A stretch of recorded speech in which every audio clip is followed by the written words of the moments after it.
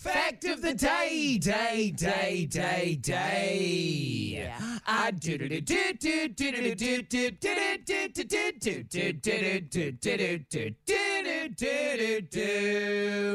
Today's fact of the day is a little bit for me because it's about Star Wars, but it's a little bit for other people because it's about Micheal Jackson. And that's the two main parts of today's.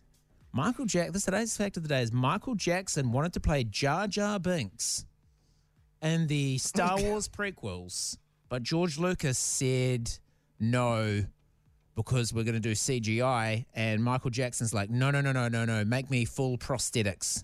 And they're like, the makeup will take like forever, 14 hours a day, and then we won't be able to get any filming done. And Micheal Jackson was like, "Ahoo!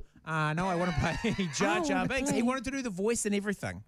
But Micheal Jackson's voice is like, I know so quiet and soft. how different Ja Ja Binks would have been. And already, like at the time, everybody hated Ja Ja Binks.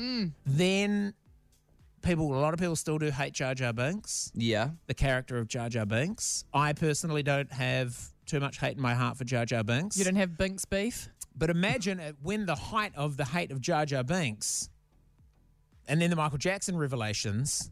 Oh, yeah. The whole thing would have been like tenfold worse than just those two as individual entities with their own. Why? What did Michael do? Dramatic.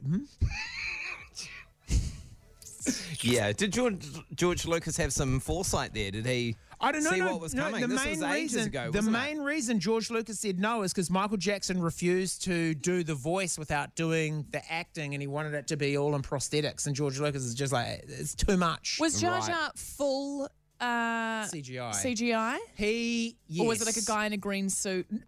Yeah, no, a guy with was it the ears that were real? Yeah. You can look at the behind the scenes and it's just this tall guy with an even taller thing on top of his head playing Jar Jar. But he did the motion capture for the walking and stuff. Right. And he was there during the filming of it. But not played by Michael Jackson.